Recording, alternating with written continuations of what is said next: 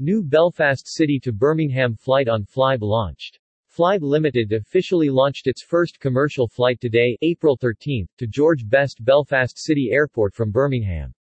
The inaugural flight, which took off this morning, marks the beginning of up to 4 daily flights between the two airports. Additional routes served from Belfast will include Belfast City to Glasgow, Leeds Bradford, London Heathrow, Amsterdam, Edinburgh, East Midlands, Manchester, Southampton, Aberdeen, Inverness and Newcastle.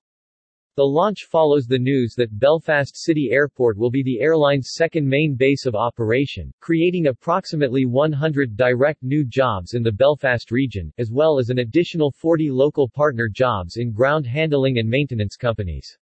Flybe's arrival is expected to create even more indirect jobs elsewhere in the local Northern Ireland economy.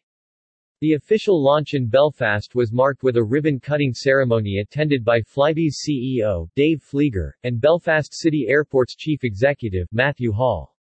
Dave Fleeger said, "After a year of extremely hard work, the entire team at Flybe is absolutely thrilled to be airborne and underway with our new commercial operations, and we are especially excited to be in a new multi-year partnership with Belfast City Airport.